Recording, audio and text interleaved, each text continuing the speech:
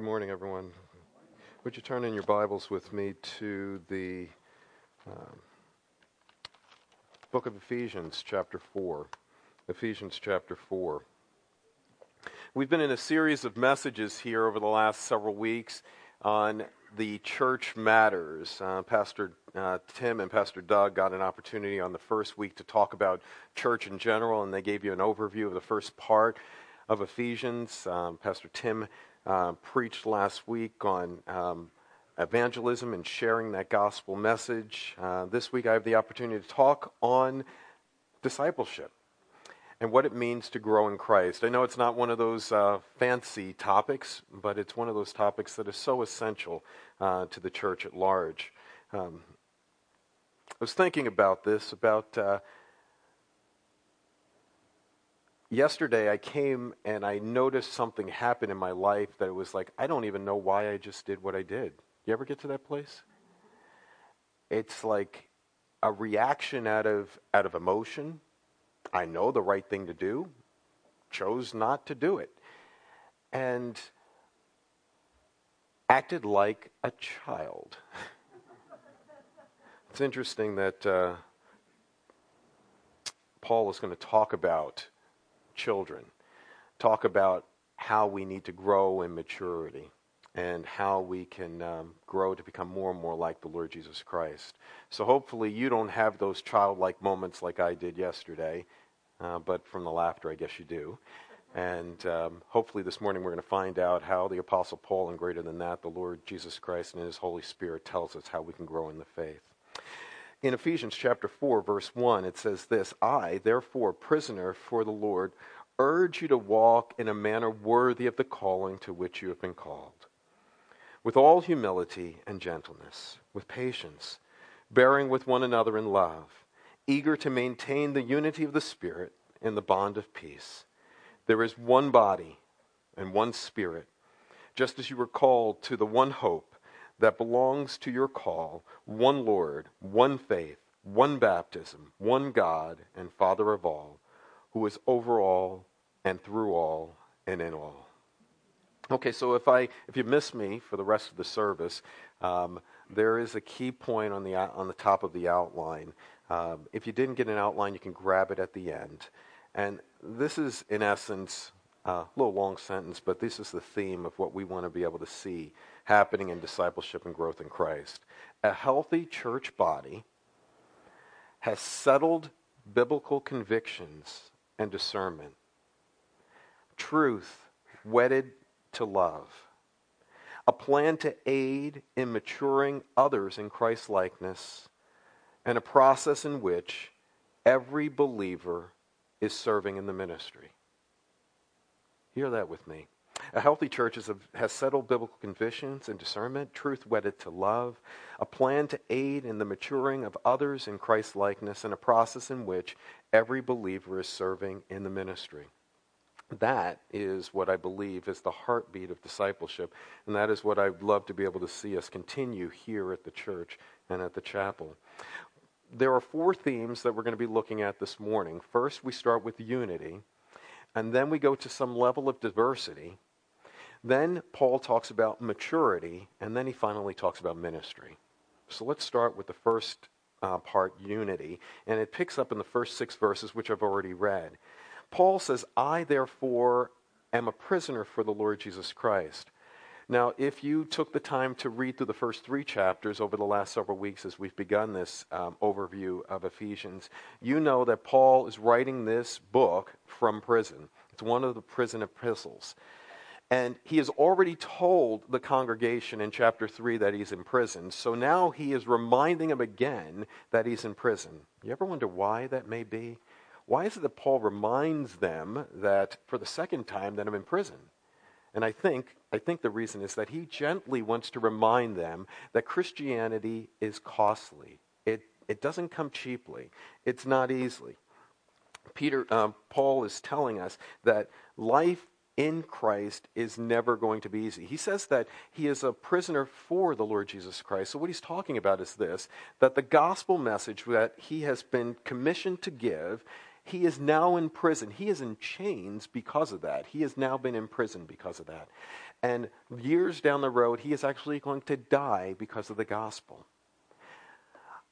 I really appreciate a number of you, all of you, for being here on a very icy morning to hear the gospel. But can you imagine what it would be like to be in chains for the gospel, to be in prison for the gospel, and to perhaps lose your life for the gospel? He's talking about discipleship. He begins with the fact that it's costly.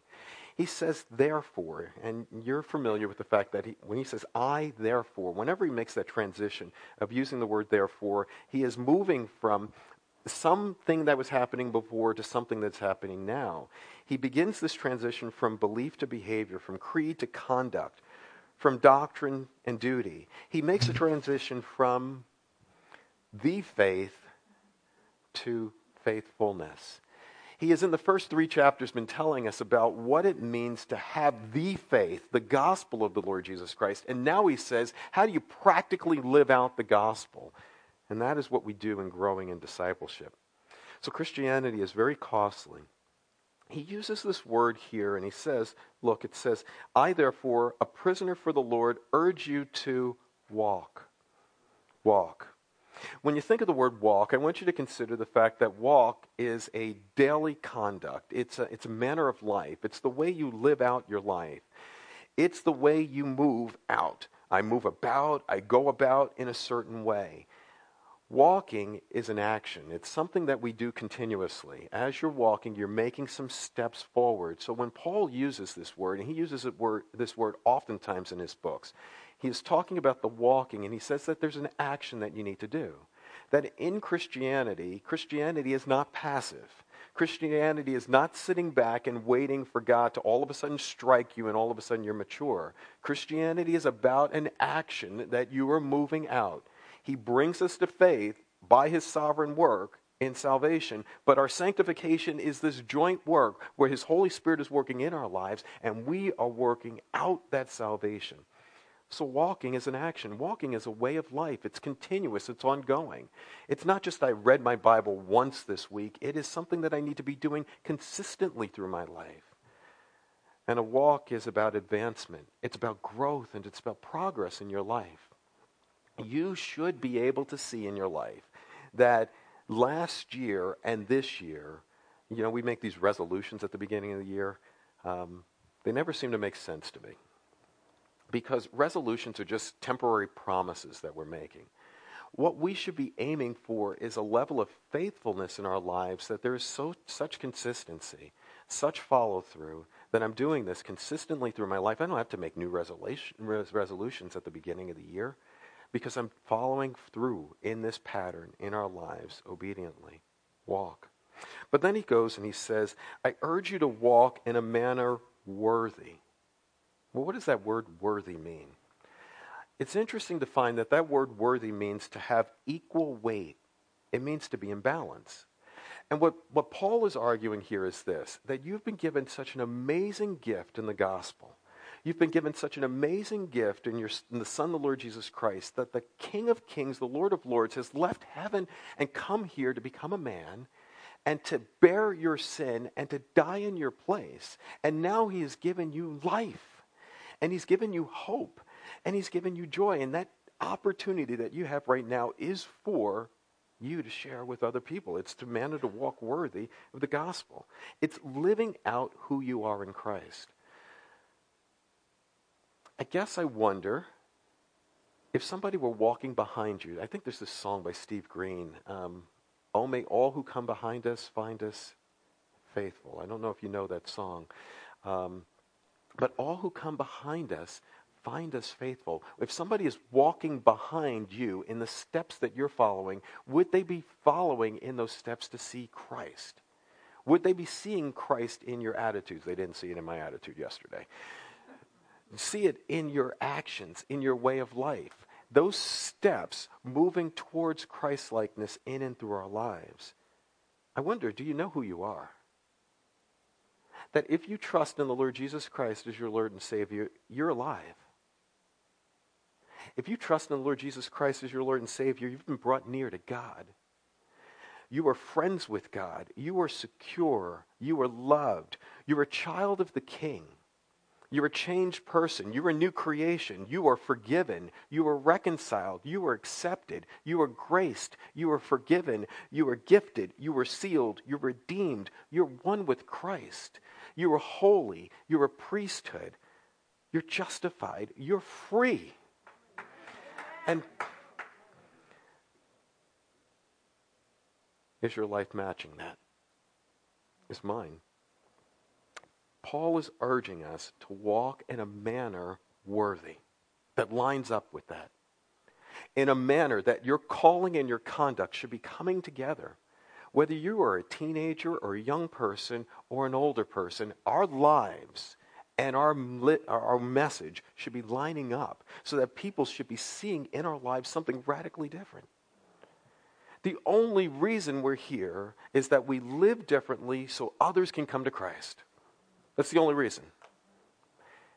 Are we doing that as a body? Are we doing that as a people?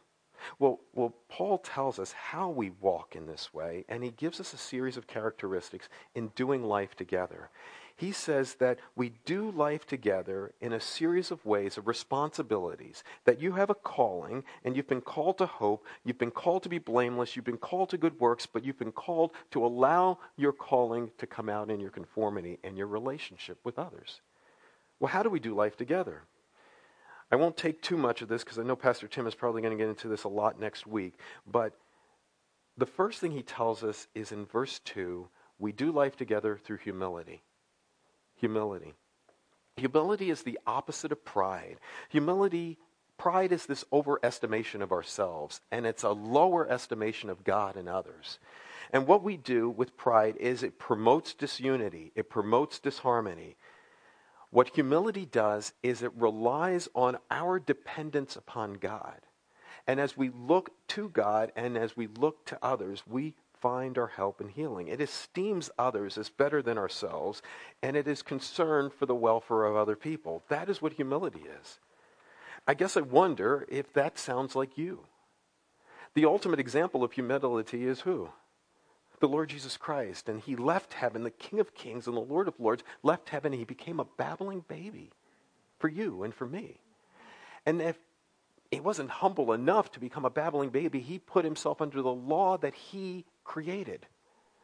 He put himself under the authority of sinful parents. And then he went to a cross to bear sin which he did not deserve. Such humility. But the humility, if we're going to have unity in this church, it starts with humility, but then it moves to the next thing that Paul says. It's got to move to gentleness. Gentleness. Gentleness is considering others more important than yourself. Gentleness is this fruit of the Spirit.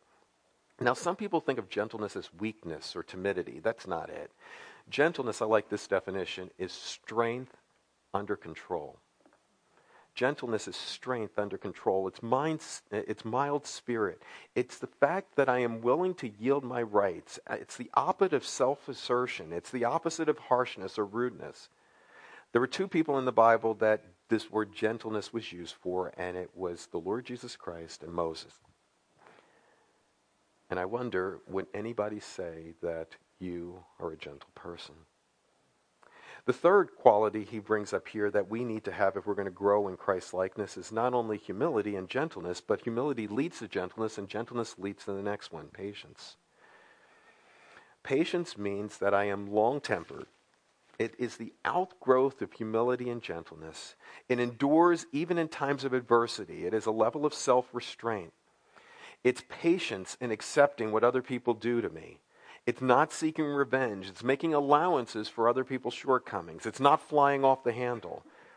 If God is willing to suffer long for me and for you, if he is willing to be patient and caring and kind for you and for me, shouldn't we be that for other people?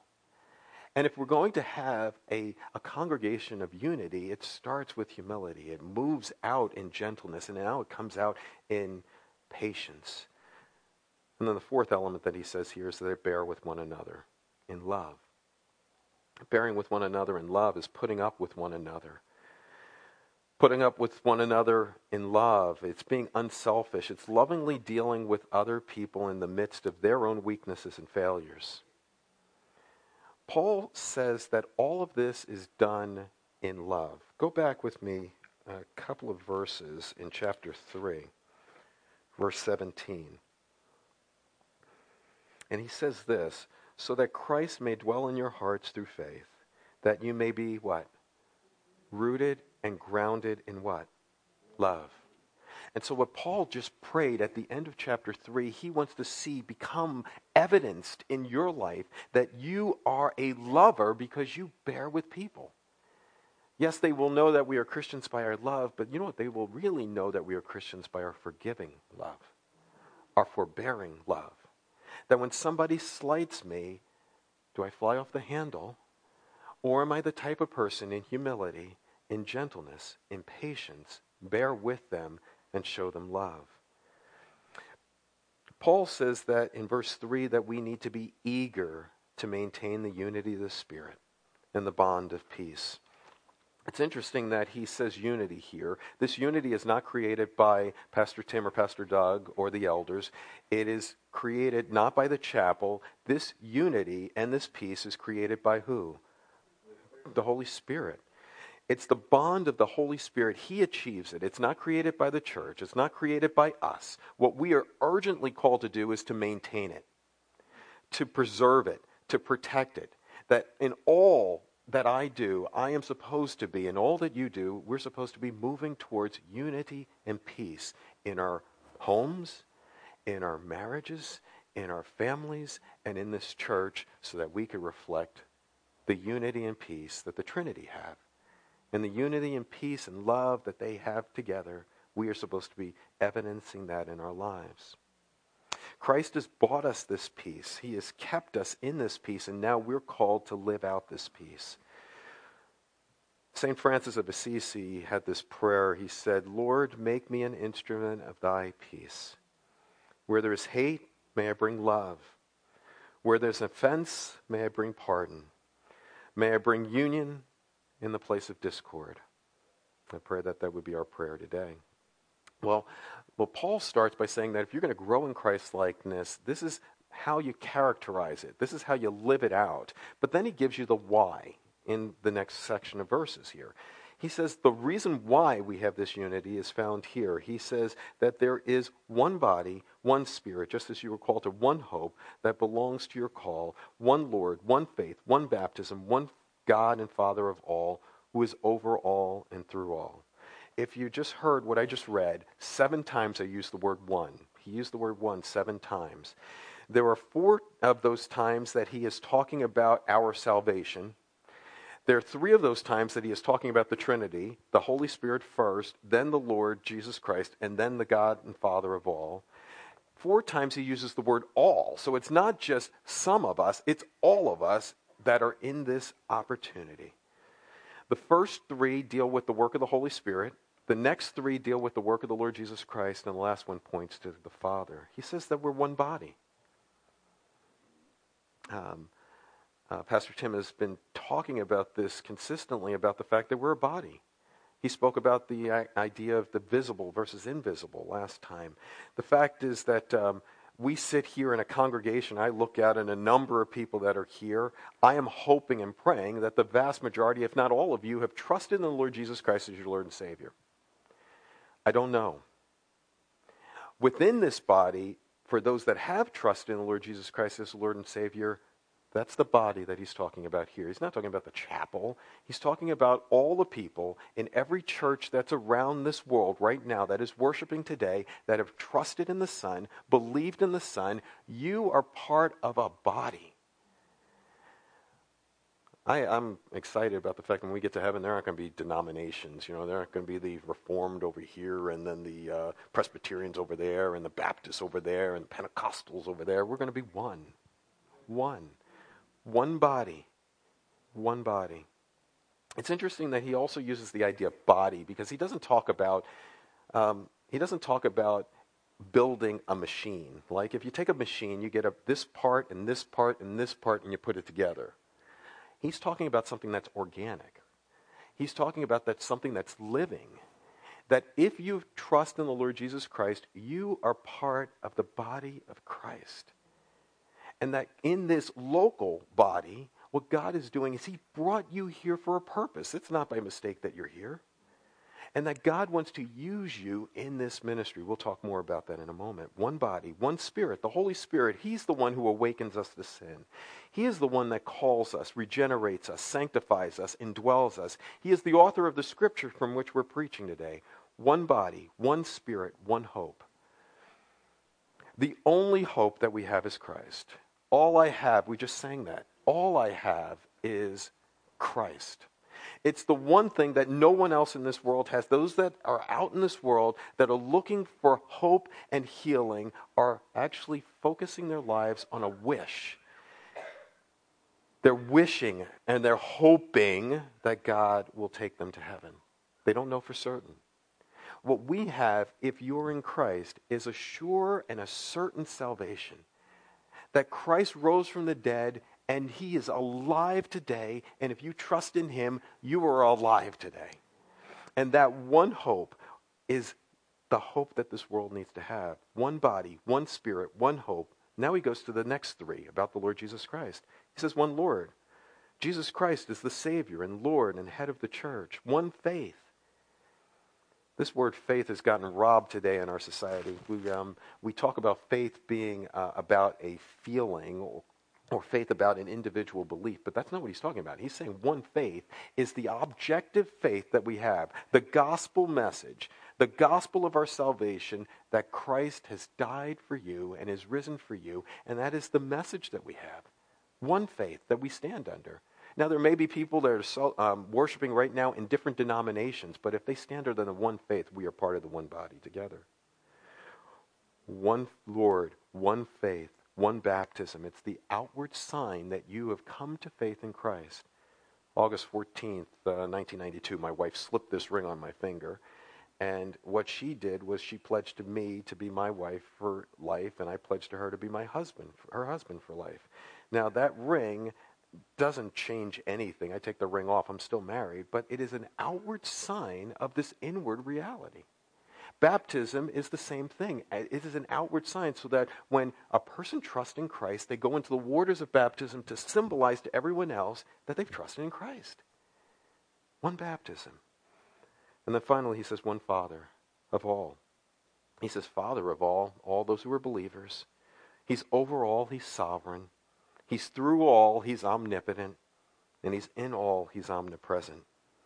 That is unity. And that is what God wants to bring out in our lives. But then he goes to this level of diversity. Jump with me in verse 7.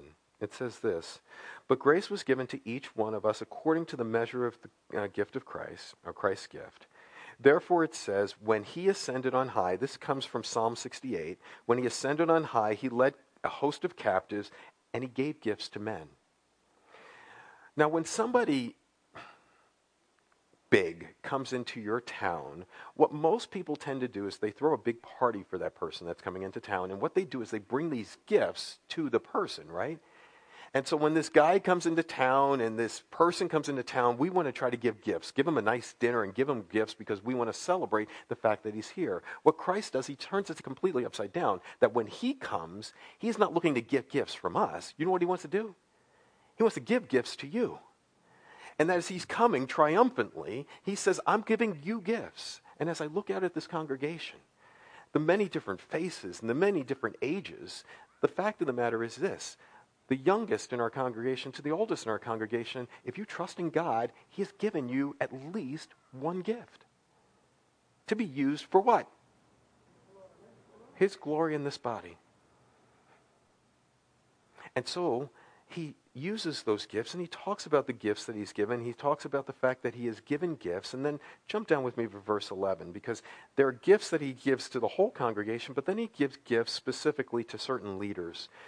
He says in verse 11, and he gave the apostles and the prophets and the evangelists and the shepherds and teachers. And what he does is there's some informal gifts that are given to the whole body, and then there's some formal gifts that are given to those that are in certain levels of leadership. Now, he talks about the apostles, and the apostles are restricted to those who saw the risen Christ. I know there's some churches today that they have the Apostle James up there speaking today. They're not really an apostle. The apostle means to be a sent one, but biblically, an apostle is somebody who actually saw the risen Christ. So the 12 that were there, and Peter and Paul, who saw the risen Christ on the road to Damascus, were the only confirming apostles that we have. But we speak today from the apostles, his word, and then it moves to the prophets. Now, the prophets are interesting because the prophets are a group of people that either foretold what was going to happen in the future, or they foretold what was preaching out of the word. We don't have anyone that is doing this foretelling today because we have the finished word of God. But we do have people that will stand in pulpits this morning and foretell, speak out the word of God, and tell of what God is doing in their lives. The third are evangelists. There are some people in our congregation that are just wired to evangelize. Wired to sit down with somebody who doesn't know Christ and open the scriptures to them and then just challenge them. There's some of you that have that gift and you just can't help it. It's huge. And then there are others who are pastors and teachers, those that shepherd and instruct the flock. Each one of these formal gifts are given to do what? Verse 12. To what? Equip the saints for the work of ministry, for the building up of the body of Christ. And he tells us how you were built up. Watch this. 3 things. Until we attain the unity of the faith, the knowledge of the Son, and reach maturity in life. Okay, let's start with the first one. The first one, unity of the faith.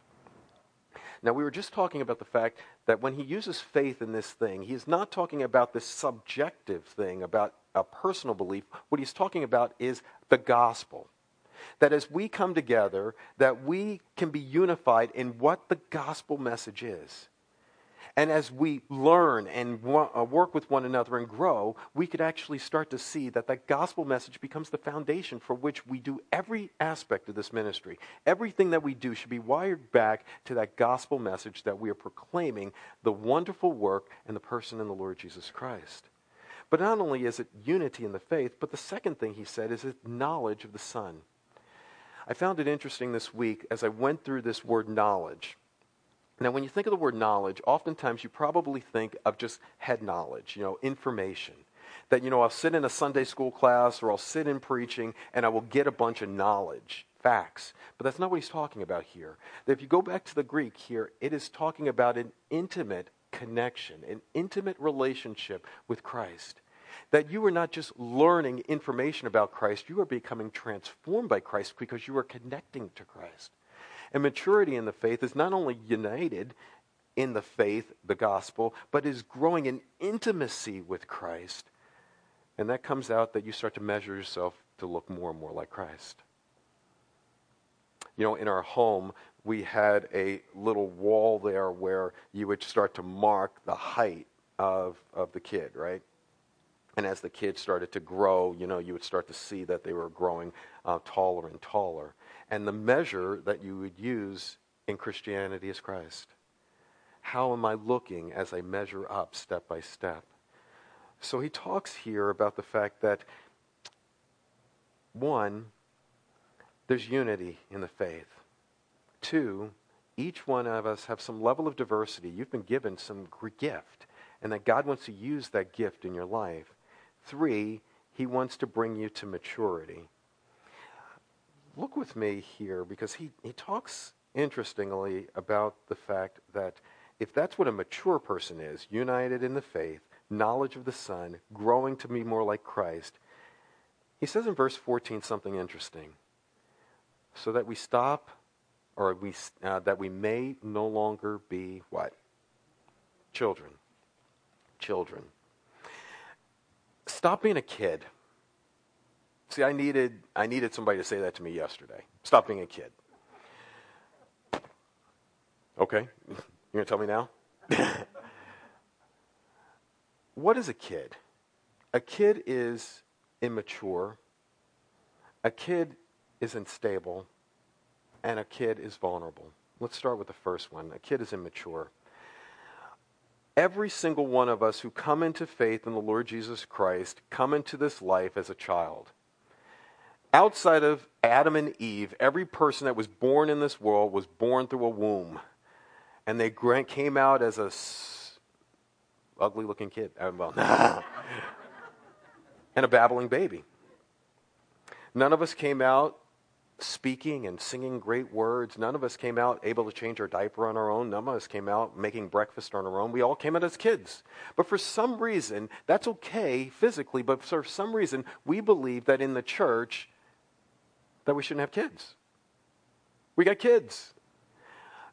There's some who have just trusted in the Lord Jesus Christ recently, and you're still a child. There's a level of immaturity. There's nothing wrong with that. But what we have in the physical realm is we have parents that come along, or guardians that come along to mature you and nurture you in that life.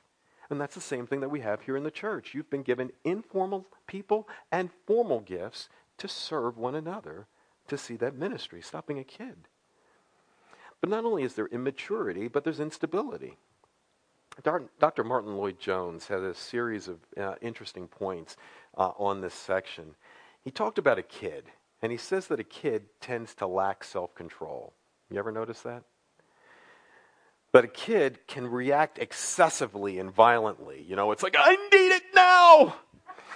And they react excessively and violently, and they're screaming and yelling, and then all of a sudden, what happens? You give it to them, and what happens? Calm down. Completely calm. A kid can go from one extreme to the other. This is the greatest gift in the world. I love it. I can't help it. Oh, this is great. And then a week later, I don't even know where it is. It's gone. So kids lack self-control. Kids react excessively and violently. Kids go from one extreme to the other. And all of this leads us to ask whether we are manifesting the characteristics of a child. Are you manifesting immaturity? Are you manifesting instability in your life? Is your life a series of constant motion or agitation? Do you have a tendency to react violently to different respects and aspects? Is there a lack of discipline in your life, a lack of self-control? All of that is a sign of a kid. Stop being a kid. Immaturity, instability, and then lastly, vulnerability. The third fact that he tells us here in the scripture is the fact that a kid is vulnerable. He says here that in verse 14, so that we no longer be children, tossed and fro by the waves, instability, and then carried along by every wind of doctrine, by the cunning of human cunning, by the craftiness of human deceits. What he is saying in essence is that you are vulnerable to falsehood. Just because you have been brought to faith by God, and just because you've trusted in the Lord Jesus Christ as your Lord and Savior, doesn't mean that you got it all together. You need to be taught. It's kind of like the kid who says, I can do it, and you know that they can't, but I can. And sometimes as parents, we have to let them do it. Other times we wouldn't. If you put cereal and arsenic in front of a baby, they have absolutely no discernment. They're very vulnerable. As a parent, you would never put arsenic in front of your child, right? You would remove that and say, I'm going to remove that because I don't want you to have that poison. Well, in the faith, immaturity leads to vulnerability. We're vulnerable to false teaching.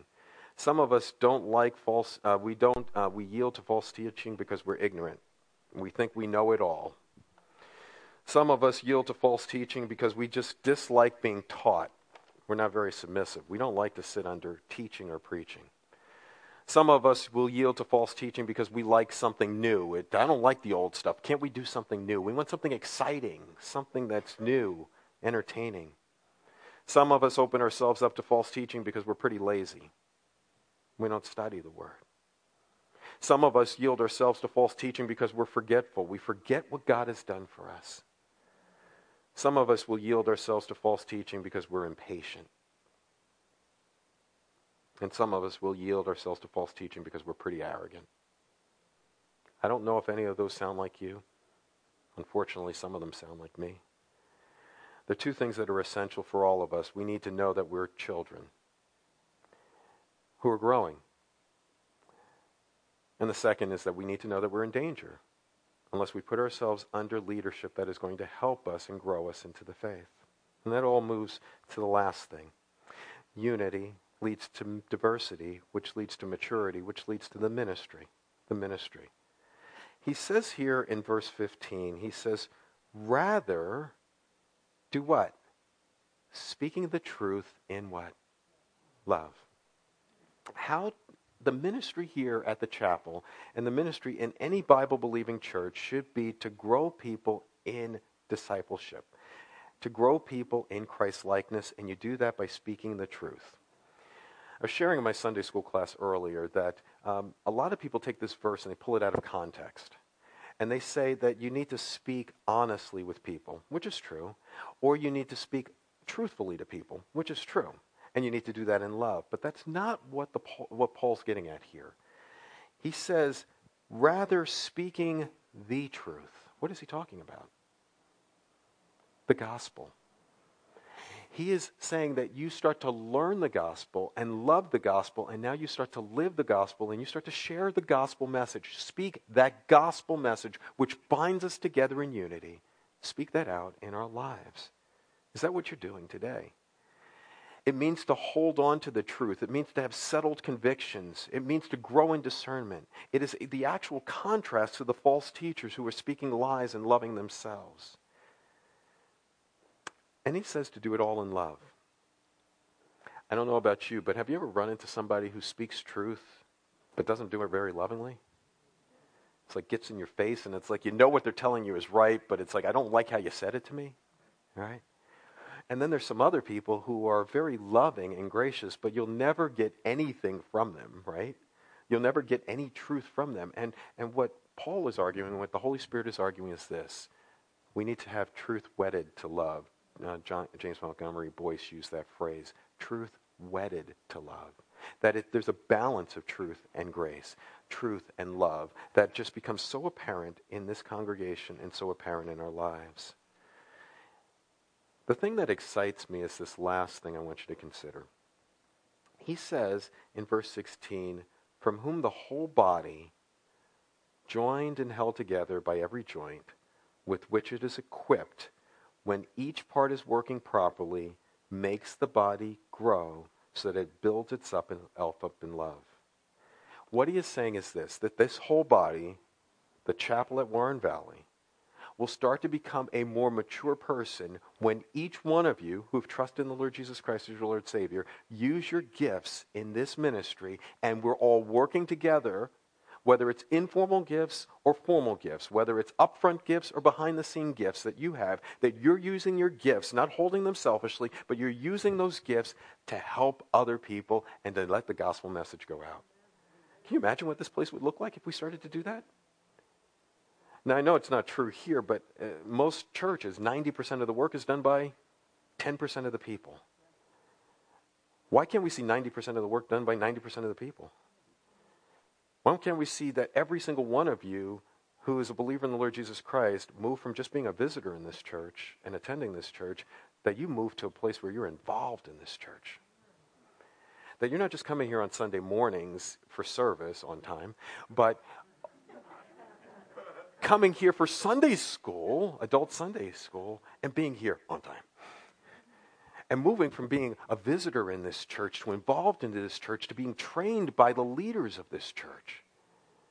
And then moving to a place where you start to assist in other ministries in the church, that you're going to be using your gifts in the ministry in this church. And then maybe some of you are actually going to become leaders in this church. And that movement of seeing the gospel message doing a work in our lives and then through our lives. That would be our hope. Last thing I want you to consider is this. He begins this chapter, he ends this chapter with one word, love. Love is bookended here. He says love is essential in verse 2, the essence of the Christian life. And then he ends by saying that ministry is driven by love. And he says that Christian maturity and Christian ministry find its basis in love. A love for God and a love for others that changes our hearts and changes our lives. Is that where you want to go today? Lord, I pray